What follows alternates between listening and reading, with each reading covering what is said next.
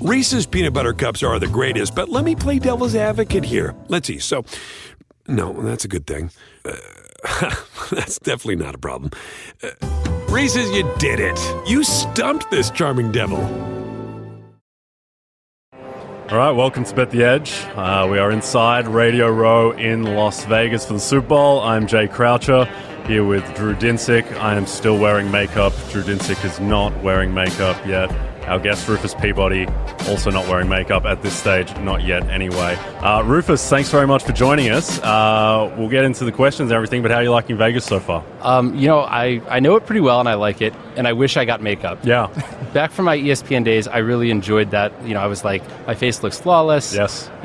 The funny thing for me with makeup now is that when I go out for dinner with my wife, I feel compelled to have makeup on because she's putting makeup on. I spend my whole day wearing makeup because I'm on TV most days, but I don't. But I feel that I should. So now there's like two J's, and now I just never feel comfortable unless I'm not wearing makeup. Anyway, let's get stuck into it. Rufus, I want to ask you about obviously about the Super Bowl. You are, I should say, professional bettor, founder of Unabated Sports, which I use a lot, co-host of Bet the Process as well, and we can talk about that. But just in terms of betting the Super Bowl, how has that changed, over your course as a bettor in terms of, do you think the pricing efficiency has gotten better? How's the limits landscape changed? All of that.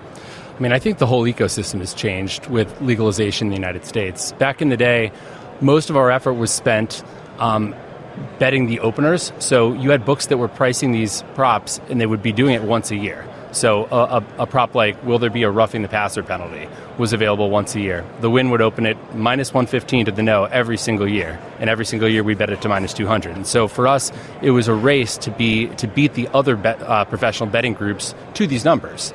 And so that was most of the action. Whereas now, a lot of these props are priced or offered by books every single week. And so the pricing is a lot more efficient. Obviously, if you're getting that kind of feedback every single week, you're going to be better at pricing it. And so we've sort of switched to betting more the weekend and the day of the game, just because you still have inefficiencies then, because the public is driving up these prices. And I think this year in particular, it's going to be really interesting to see what happens, given that the Super Bowl is here in Las Vegas, if there is more recreational money driving the Kelsey receiving yards props up, the McCaffrey rushing yards props up, right? And I'm hoping to be able to really get some juicy unders on game day. Okay, so you're pulling for Rams Patriots type of a game state. That's always great. Yeah. Okay, very good. So as far as your process goes, can you shed a little bit of light on how you treat a game like this, where you have a team coming in with the Chiefs who have put together an uninspiring campaign in terms of offensive efficiency and success over the balance of the year, but they do have the more experienced coach and quarterback. Does that kind of complicate how you would particularly price a game like this up against a team that may be more talented but certainly less experienced? Honestly, not especially. So I treat the side and total markets as if they're pretty efficient. Okay. And so when people ask me, do I consider a particular game narrative, I consider the possibility of narratives that could happen with a spread of -2 and a total of 47.5. Yep.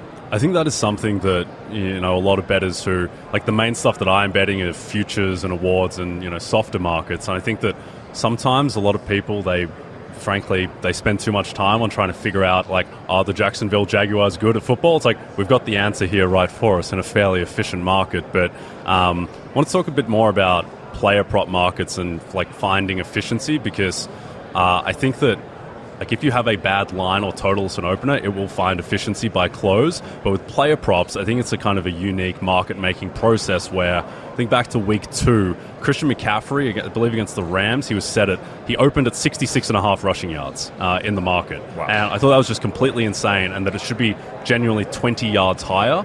But for a week 2 NFL game, you're often not going to get a prop that is going to be able to find efficiency if it opens 20 yards too low, because everyone maxes out 66.5, then 67, then 68, and then all of a sudden everyone has kind of had their fill and people will stop pushing it. But how do you find that? Do you find the prop market has gotten any more efficient? So I think it has gotten more efficient, but I do think there are big inefficiencies, and I think there's a lot of overreactions. So last week we were able to bet Lamar Jackson rushing yards under 69.5, under 68.5, all the way down to under 65.5 is what we took. The week before, his number was in the high to mid 40s. So that's a huge overreaction to one game. Yep. Now, I think what you tend to see with the Super Bowl, though, is you will see initially the initial moves when the lines come out are going to be sharp moves. And so something will like maybe open 71.5, get bet down to 65.5 or something like that. And then there's kind of a lull. Like right now we're in that lull period. But as we get closer to the weekend, you're going to start seeing more public action trickle in because, let's face it, I mean, recreational bettors are not betting on this stuff a week and a half before the game. And so you're going to see the lines continue to creep up and up and up, and then game day, it's going to be pretty unpredictable. But you could see lines pretty much shoot up here, especially in Nevada. More so Nevada than elsewhere because you have unique books here. You have Superbooks in a few other states, South Point, Circa's in a few states, and so they're trying to manage their liability, and they don't want to have, they know they're going to be taking lots of Kelsey bets, lots of McCaffrey bets, but they'd rather actually move the price a little bit rather than just say let's just have a big decision, and so it's going to be really interesting to see like which guys get bet up, and so. It's a unique game in the fact that the closing line is oftentimes less efficient than the opening line for these player props. Okay, so fade the late creep as there's a little bit of push into some of these player prop markets is a fun kind of angle I haven't really thought about. I am almost strictly sticking to sides in NFL nowadays, a little bit of totals, and very little props, very light props for me. So, and I've always kind of had respect for how difficult it is to come up with fares for props on a Super Bowl when you're not doing it week in, week out. And I think your points are extremely fair of like if the bookmakers have to now think about these every week for same game parlay type of kind of markets, then yeah, of course they're not going to open as soft. That said, I would have lost a bet on how liquid some of these player prop markets are in terms of how much you can get down, how many times you can rebet, and where you can, the kind of feeding frenzy for all of these legal outs to try to generate the handle on this sort of stuff. Like, has this caught you by surprise? Do you think we are on an uptrend here where this continues to grow? And I guess is this just kind of found money for someone like you? Well, what's funny is that the Westgate, I was there on last Thursday when they had their sort of prop release night, and I asked Jay Cornegay, I was like, when are we going to get an inflation adjustment to these limits? Because it's been $2,000 since I moved out to Vegas in 2008. So, but I will say, you're right, at most places like game day, when books have taken two-sided action, they're going to up those limits. I mean, Circa last year, you saw $10,000 limits for certain props. And so, I mean, they feel comfortable with their number at that point and are willing to take action. Yep. How are you calculating player injuries into kind of prop adjustments with things like, not so much like, if a quarterback goes down, okay, there's a lot of, even publicly available data on what the drop-off is from Kirk Cousins down to Josh Dobbs and so forth. But when Joe Tooney goes down, and it looks like, everyone keeps saying he has a significant pec injury and he's a chance to play. I'm pretty sure a significant pec injury, he has a torn pectoral muscle, which is usually like 6 months out or something. I don't think he's going to play. Sure. So how do you factor in like how that affects Isaiah Pacheco and his rushing ability and the Chiefs' offense in general? Because it is it's difficult to quantify a single offensive lineman's impact. It is, and that's not my strength, to be honest. I might make a small manual adjustment. But the one interesting thing with handicapping props is thinking about in-game injuries. So McCaffrey, I expect to be on the field basically every play unless he bonks his head again, or he needs a breather or he gets injured. I think that the 49ers have been saving him and managing his workload all season so that he can play every single play. Now, what happens if he gets injured? What's the probability that he gets injured? Like, I make his rushing yards mean total, I think, 101 yards, which is higher than the market, but that's assuming that he plays the full game, and the median's going to be a little bit lower also. But if he has a 9% chance of getting injured, which is, I think, what I have it estimated at, there's a very good chance well, that's not a very good chance he gets injured, but that creates a whole different set of circumstances, in which case, you could see him only have 30 rushing yards or something. And so, and think about how that affects Elijah Mitchell. Sure. So basically what I have is I run these simulations with this probability of injury, and I say, okay, 9% chance he gets injured. If he gets injured, it could be simulate where he gets injured. Any point in the game, just even distribute, Sure. Uniform distribution. And then I have a projection for Elijah Mitchell that basically says if he was playing the whole game, this is what he would be. And so then, in that case, he gets injured, Mitchell gets those carries. And so I think that's I think that's a challenge, though. It's because I have no idea what the true injury probabilities are. I mean, and then when you think about like Deebo Samuel, who's someone who's very injury prone, he's got to be the highest you've ever priced for a game like this. Oh right? yeah, and then you have Juwan Jennings, who doesn't see that much involvement or snaps with both those guys are healthy with Samuel and Ayuk, but if one of those guys goes down, he's suddenly a major player. And so I think it creates some interesting opportunities, especially for like alternate props, which now you see a lot more of those at the domestic sportsbooks outside of Nevada. Is there anything? Do you think that matchup effects and perceived strengths and weaknesses tend to be overvalued a little bit? In that, a lot of what we talk about, and a lot of what all the people here are going to talk about, is that the Niners have a very below average rushing defense, and so everyone is thinks that Isaiah Pacheco is going to have a good game, and that's what I think Isaiah Pacheco will have a good game because they have a bad rushing defense. But they can also just put an eighth man in the box, and then all of a sudden that gets mitigated. And also the Ravens had the best rushing offense in football, and their running backs ran the ball 6 times. And obviously a lot of this matchup stuff in football gets swallowed up by game script. Do you think it gets a little overrated? I do, and in a way, when I'm handicapping props, what I'm trying to do is the same thing as what coaches are trying to do. Yeah. I'm trying to figure out what the teams are going to do, what their game plans are going to be. And so, if everybody knew what the game plan would be, it would be a lot easier. But I think the whole point is these teams want to throw wrinkles that teams are not expecting. Yeah. So I think it's difficult, and I do think it does make the matchup things harder. But I will say it is interesting. There's certain coaches that stylistically, they're like, we're going to do what we do best. It doesn't matter who we're playing. Whereas there's other coaches who are going to throw some wrinkles at you. They're going to try to take away your best player. They're more malleable. Yep. No, that makes sense. I got to ask you a personal question a little away from the game. So I tend to wind down my staking as we get to the end of the season just because I have sort of been trained or taught myself that, hey, the deeper we go, the more efficient this market gets. So just, settle down, chill out.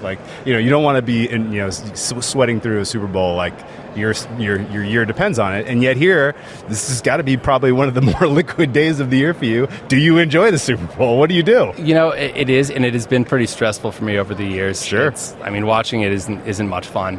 But so I don't bet as much NFL anymore. So It's definitely the biggest exposure I have on the NFL in one day. Yeah. But relative to all the other stuff I'm betting, the Super Bowl volume is going to not even be 30% of our volume this week. So with college basketball, we'll have more in action on college basketball on Saturday than we will on props. Wow. Yep. That's surprising. Okay. All right. We're going to hit a little ad and then we'll follow up some more questions. If you want another sweat during Super Bowl week, Drew and I have you covered with a special edition of Bet the Edge on Thursday night. Join us on our NFL and NBC Sports YouTube channel at 9 p.m. Eastern for an NFL Awards live watch-along and find out how we feel about the winners for Coach of the Year, Comeback Player, and much more. And you can watch a grown man cry if D'Amico Ryans or DeMar Hamlin go down in those markets. I will wander off into the Vegas night, hopefully never to be seen again. For the world's greatest athletes, this is the showdown we've been waiting for. There is nothing like competing on the world's biggest stage. It's a world record again! Gold for the United States! Unbelievable! And when that stage is Paris, anything can happen. I have never seen anything like this! How about that? An Olympics unlike any other. What a performance! The Paris Olympics, this summer on NBC and streaming on Peacock. Okay, more Super Bowl. Really interested, Rufus, in what you make of just the idea of Patrick Mahomes in the playoffs, which I think that is, a big part of everyone's perception of this game is that Purdy has looked fragile at times in these playoff games, and the Ravens game as well, which I think was kind of a playoff type of atmosphere. Whereas Mahomes famously, raises his game to another level in the playoffs. I think a lot of that is just he avoids turnovers in the playoffs and has avoided turnover-worthy plays. And also with Mahomes too, there's this element that whenever he is a dog or less than a field goal favorite, he covers at a disproportionate rate. Do you think there actually is something material about Mahomes going to another level in these big games? That's a really good question. I think if we knew the answer, it would be a lot easier, right? If that was the case, if we thought that was predictive, the market did, then you would see the Chiefs as the favorite here. But I think that's what we're all trying to predict. And I think the way to look at that is to look and see historically if there are other quarterbacks who've kind of done the same thing. And so that would be my approach to looking at it and sort of seeing if there's a distribution of how guys have done in in clutch moments or in the playoffs or things like that, relative to expectation overall, and if that tends to be predictive going forward. I have not run that analysis personally, but I do think that's a really good question. Yeah, I mean, I don't mind chiming in and saying that, yes, it's a thing. Like, it is. It just is. Like, Alex Honnold is not the world's greatest free climber by accident. Like, he has specific biology in his brain where he's not afraid. Right, and if you are capable of being on that stage and performing at that level consistently, like it's just a thing. Like I don't mind kind of making that leap at all. That said, he's going to have to do it with some guys who don't necessarily have those genes in the wide receiving core for the Chiefs, which I think could kind of be one of the limiting factors in their offense overall. But I'm on the Niners, so I'm talking myself even more into that. Wait, does he raise his game, or does he just not fold under the bright lights? That's the question. Because if he raises his game, then it's like, why doesn't he raise his game? You know, it's almost saying he's not 100%, going 100% the rest of the time. I think the thing is that, well, a couple of things. One, I do think they ramp up the passing plays in the playoffs relative to regular season stuff, and I think that there is an element of, calling the best plays with Andy Reid on that side. I think as well that I haven't tested this, but I think there is an idea as well that players like Mahomes and Josh Allen, who have a great scrambling ability, potentially can do that more so in the playoffs. Think back to the AFC title game last year. Mahomes effectively wins the game by, sacrificing his body on the sideline and getting the roughing penalty. So I think that is an aspect of it too. As to whether that, like, a clutch gene and stuff, isn't there something with Novak Djokovic where on like key points, Novak Djokovic has this insane disproportionate win rate on key points? No question. Well, I mean, in tennis, as Drew knows, I think, players are not playing all points equally. Correct. Yeah. If you're up a break in a set, you're going for quick points. Yeah. Like, think Pete Sampras back in the day. Sure. Yeah. But I think your point about Mahomes rushing and quarterbacks rushing more is very valid, and that does hold true in the data, and that's why you see Mahomes rushing props at like 28.5, 29.5 rushing yards, where if you look at his average this season, it's nowhere close to that. But he scrambles at a much higher rate than he does during the regular season, as do these other rushing quarterbacks, and I think, there is no tomorrow. Like, they're going to sacrifice their body a little bit more. Okay. Let me ask you a speculative question about the side market. Since this is, I'm just kind of curious if you have a sense of this. The Ravens' last, AFC Championship game got bet aggressively. That number closed 4.5. It was a pretty one-sided sharp move in favor of the Ravens. Yeah, I was on the wrong side of that. Yes, sure. Many were. Don't get me wrong. Chiefs were dogs against the Bills. That was less lopsided, but there was certainly some sharp Bills action in that market. Last year's Super Bowl, where I thought for sure the Chiefs were going to close favorites. There was plenty of support for the Eagles. Ultimately, do you think that there is any kind of hesitance or tendency for the market makers in these, in a market presumably this efficient? Like, are they just tired of fading Mahomes? I think they're trying to draw pretty balanced action for the Super Bowl. I know, on a normal NFL Sunday game, they may have disproportionate action on one side, and it's not going to be a huge deal. But just given how much is bet on the Super Bowl, they actually do care more about balancing the action. And I think what you see a book like Circa do is really interesting, where they will move a number. If they're not getting a lot of action on one side, they move a number, and then maybe move it. If nobody's betting, move it further, just to sort of see, to gauge where people are and where there will be resistance, to sort of really have an idea of what that number is. I mean, you ask if the bookmakers are tired of Mahomes doing this, probably, but but it actually really depends on what their exposure is. Sure. Yeah. Sure. Do you bet same game parlays? Sometimes. It's not a big focus of mine. Yeah. So I do think that is, and look, there is a reticence for professional bettors or bettors in general who are trying to win to bet same game parlays, because books hold at 20 to 30% on same game parlays as opposed to your 4.7% on a minus 110 side. But I do think there are a lot more angles on the NFL with same game parlays than I would think any other sport, given that just the nature of the game is so variable, dependent on game state, in a way that baseball is not. Baseball, you are just, for the most part, trying to score or prevent runs. Whereas in football, the the kind of the state that the game is in, and teams abandoning or emphasizing the run or pass or key players. I think that there are ways to build stories around how the game will unfold at the tails that sometimes aren't captured. And also for same game parlays, limits tend to be much higher because their books are expected to hold at around 25%. And so is that something that you might explore going forward in terms of just given how variable it is dependent on game state? First of all, I completely agree that though they are money printing machines for the books overall, there are huge vulnerabilities. And if you think about how they're priced, so to price these well, you can't do it with just a model.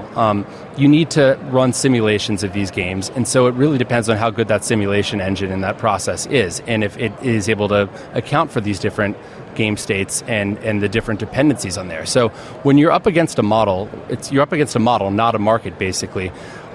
Think about the things that would be really harder to model. And I said there's no model, but it's the model that goes into the simulation engine, I guess I should say. And so I completely agree with your point that there are certain things in the tails that are going to be really, really hard for them to price out accurately. And so if you can find the sort of exceptions to the rule, I think there are huge opportunities there. Yeah, stuff that is inverse correlation that is built in as being likely correlated, the stuff like that. Is that what you're referring to? There's certainly, right. If you think about like certain teams, overall a quarterback will be positively correlated with a wide receiver or something, or maybe a wide receiver 1 and a wide receiver 2 might have. I don't even know what the correlation there is exactly, but there are certain. Actually, let's talk about I think running backs. Maybe there's one running back who only gets goal line carries, and so if he might have 1 carry for 1 yard and a touchdown, and so there's not going to be this huge correlation between his rush attempts and whether he scores a touchdown or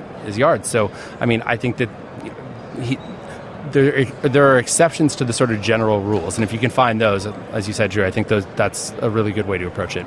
Yeah, I think with a lot of the modeling behind same game parlays and behind tails and alternate spreads, it's just ultimately not that sophisticated at books. Like Drew and I were talking about this example where in terms of a team's alternate spreads, like if you are a team that is a 2-point favorite with a total of 47.5, then your alternate spread of minus 14.5 is going to be the same no matter what team you are. Correct. Right? But I think there just has to be certain team profiles of strengths and weaknesses that lend themselves more to blowing teams out. And I haven't tested this, but I would think that if you have like the Niners and the Ravens do, where you have elite rushing offenses and much better pass defenses than rush defenses, then I think that you are just much more likely to blow teams out given the game state of playing with a lead than another team is that has a really poor pass defense, for instance. So that stuff like that is not taken into account whatsoever in pricing. Well, and think about Mahomes and all his comeback victories. Yeah. Like we have a spread of 2 and a total of 47.5. I would definitely argue that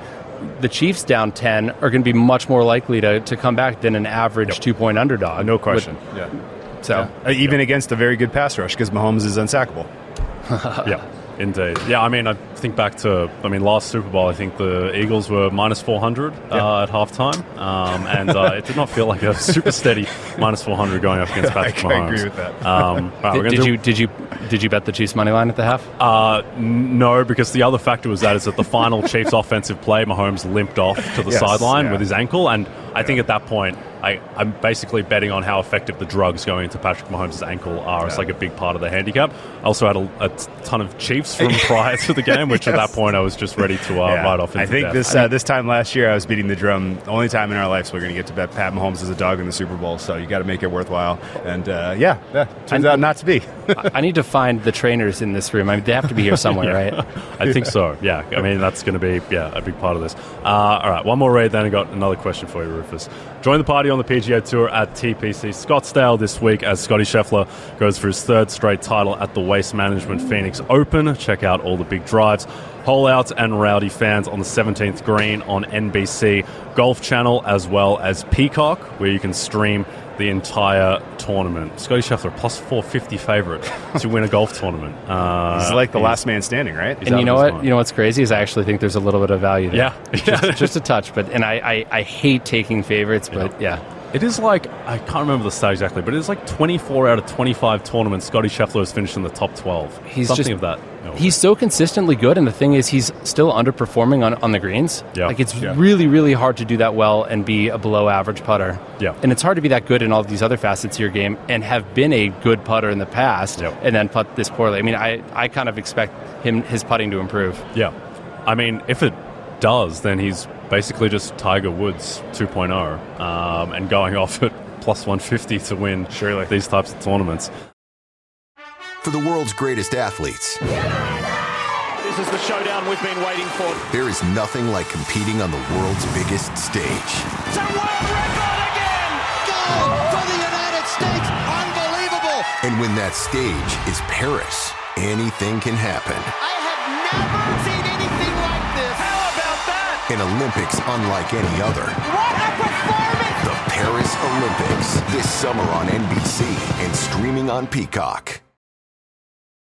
Last one for you from me, Rufus, is about golf. You had a great tweet about what happened at Pebble Beach with the tournament being called after 54 holes and bettors trying to take advantage of that when there was, some indication that might happen, but books left those markets up. Just wondering, do you think that, is there anything, in a macro sense that you would prefer books to be doing now that they're not doing? Well, I think the big problem is just is a systemic one. It's the fact that they have all these different offerings and they allow you to parlay basically everything which way. That they end up having these huge vulnerabilities when there are oversights. In this case, it was an oversight of a book to say, these markets are not valid live if the tournament, if 72 holes aren't completed. And so, people were parlaying everybody in the top 10 at the end of round 3, and you could get, I don't know, what was it, like $1 million to 1 odds, or almost. Yeah. It's like I saw a ticket that was like $200, or it was $20 to win like almost $1 million. Right, like that's a huge issue on the sportsbook side, and I don't think it's just, if it hadn't happened here, it would happen somewhere else. Of course, yeah. Because while a tournament being called after 54 holes isn't normal, it's not unprecedented either, and so I just think that, I think in essence the foundation, you have a house that's built on a foundation that's a little bit, shaky. And so it's because, as you said, these same game parlays are such money printing machines for these books. Yeah. It's easy to look the other way. Yep, sure. They've gotten away with some black swans. It's Chargers. See, I don't even think this is a black swan, right? But the thing is, there are going to be more of these things that happen. We don't know which things they're going to be. They are known unknowns. Sure. Yep. I think there just has to be an element of, one, I don't think that, and I agree with what you said in your tweet, where I don't think bettors should feel as though they were hugely wronged because they knew everyone knew what they were doing. You were trying to get away with something and you didn't get away with it. It's like, it's not like committing a crime and they're not expecting to get arrested, but there is an element where you have to know this is going to happen. And this is a palpable error in effect. Sure. I do think as well, though, that there has to be some level of accountability for a book. And I used to work at a book, and I remember that there was, after Kobe Bryant's death and what teams and players were doing, I can't remember, it was the following day where they're dribbling out the shot clock for 24 seconds to honor Kobe. And so then everyone starts hammering unders on first quarter totals and stuff because they're basically getting a free possession. And those markets were left up. You have to honor those bets. There has to be some level of accountability. The issue is the level of accountability, it very much fluctuates based on how big the payout has to be, really. Sure. Right, and I think you need risk management practices in place so that so that there are safeguards against this. Whereas if alarm bells don't go off, if you suddenly have millions of dollars in exposure on this one thing, maybe that's an issue. Yeah, no. Some of my favorite stories, some stories we were telling last night at dinner, are getting one over on the book. It's very, very fun to kind of feel like, hey, I just got away with something. This is fun. It's a fun story to tell. But in the end, you're not making those bets in good faith. You're shooting an angle, and it's when the power exists within the bookmakers, with the regulators, you're not going to get paid on that sort of stuff, and you shouldn't expect to. You should just, consider it a fun tale you can tell your friends in 10 years. So my question for you guys is, where do you draw that line? Sure. So I came up sports betting in Las Vegas. I worked for odds makers, Las Vegas sports consultants, a bunch of people that had been doing this for decades. back in the days of the Stardust, being the opener for the world betting market. And so I kind of learned about betting is like the spirit of the game was kind of was the way I think about it. And so like past posting, betting after an event had started, if books left up a line, that wasn't in the spirit of the game. Finding kind of correlated parlays, that's in the spirit of the game.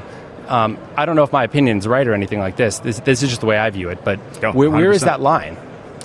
I think it's a legal burden of proof type of thing, where if it's clear and obvious, then clear and obvious is the line. If you're betting on a slightly correlated parlay, if you're getting a one possession edge on an NBA first quarter team total, I don't think that is enough to warrant voiding bets. I think that if you're parlaying effectively known outcomes to win millions of dollars, then that is clear and obvious. I think that everything past posting, that books should be within their rights to void those, because those at that point they're not real bets. Like, they're just basically taking money out of an account. So I would just use the burden of proof of clear and obvious. And I guess that's grey, but I don't think there's a way to like create a perfect environment. You'll know it when you see it type of stuff. Yeah. That sounds about right. Is there any way we can learn from this and have the ecosystem improve? Well, yeah, obviously, like if you should have risk management practices in place if you're a book that's taking same game parlays, to where you know immediately, like, oh man, we've just taken two bets on the same, black swan. Like, this needs to get looked into. It needs to get voided immediately. Like, I'm surprised that it took as long as it did for them to take any action, and I'm surprised they wrote as many bets after the tournament was stopped. Like, effectively, after round 3 was over, like, why are you writing a single bet at that point? Nobody must have been watching the golf coverage, because Jim Nantz was talking about it incessantly, and how like there's a chance that the tournament's called after 54 holes. So. Yeah. I have to ask you one more golf question as long as we got you, because you are the preeminent golf originator that I know. The live guys, it's becoming an epidemic at this point, where the PGA Tour feels like it's suffering a bit in terms of talent. But I understand what's happening very clearly, in that if you go to the live tour, you are less likely to be subject to the physical fatigue that that the calendar for the PGA Tour puts you through, and gives you why they're going to live a little bit of that and the money. But like you have a little bit higher likelihood, I think, of winning majors, and Masters is right around the corner. How do you view sort of the pool of contenders for the Masters in a way that and is it a fair fight between the guys who are sticking around on the PGA Tour versus the guys who are coming in via live? You're saying live guys are less fatigued, so they have a better chance of winning majors? That's my read. Yeah. Yeah, I'm gonna call bull on that narrative. Yeah. Wow. Okay. I would say it's more likely they're rusty from not playing as much. So. Very interesting. Okay. I felt like there was a decent amount of overperformance from the live guys last year, and that's kind of helping, or at least seems to have kind of made a lot of people make additional decisions. I think that's about moves. So. The thing is, I think that you had guys at the top do well, but overall they didn't overperform. I wonder how much of that is just like Brooks Koepka cares way more about majors. Okay. He kind of just skews 100%. Yeah. He's the Patrick Mahomes, huh? He is the Patrick Mahomes. Golf. Yeah. He's also in a way, like a live betting candidate, where it's like being able to get the first look at Brooks Koepka and see, okay, is Brooks Koepka taking this tournament seriously or not? Wait, speaking of live, really quickly, did you know that for $10,000 you could play in the Pro-Am tomorrow? Is that right? I was considering it this morning until I realized I have too much work and there's no way I can do it. It's going to be terrible. Maybe I'll do that and shoot 112. Like, this is worth it for networking. Just wanted to touch on something you said previously, Rufus, about trading and risk management systems at books. Like, I think a lot of people who don't work in the industry, they don't realize that a lot of these bookmakers, like legal bookmakers in the US, they are primarily marketing and tech companies before they are trading houses. Yes. And when you look at like the salary structures of bookmakers, like trading and customer service, they sit at the bottom. Like a lot of books do not invest nearly as much into their trading risk management systems as they do their marketing spend, clearly, because you can kind of get by with having with limiting shops and just kind of reorienting your resources elsewhere to get higher value clients and not worry as much. And I think that is something that will hopefully change. And if that leads to more pricing efficiency and less edges, as long as that comes with higher limits and more confidence in your pricing and in your system, then I think that would be a net gain for everyone.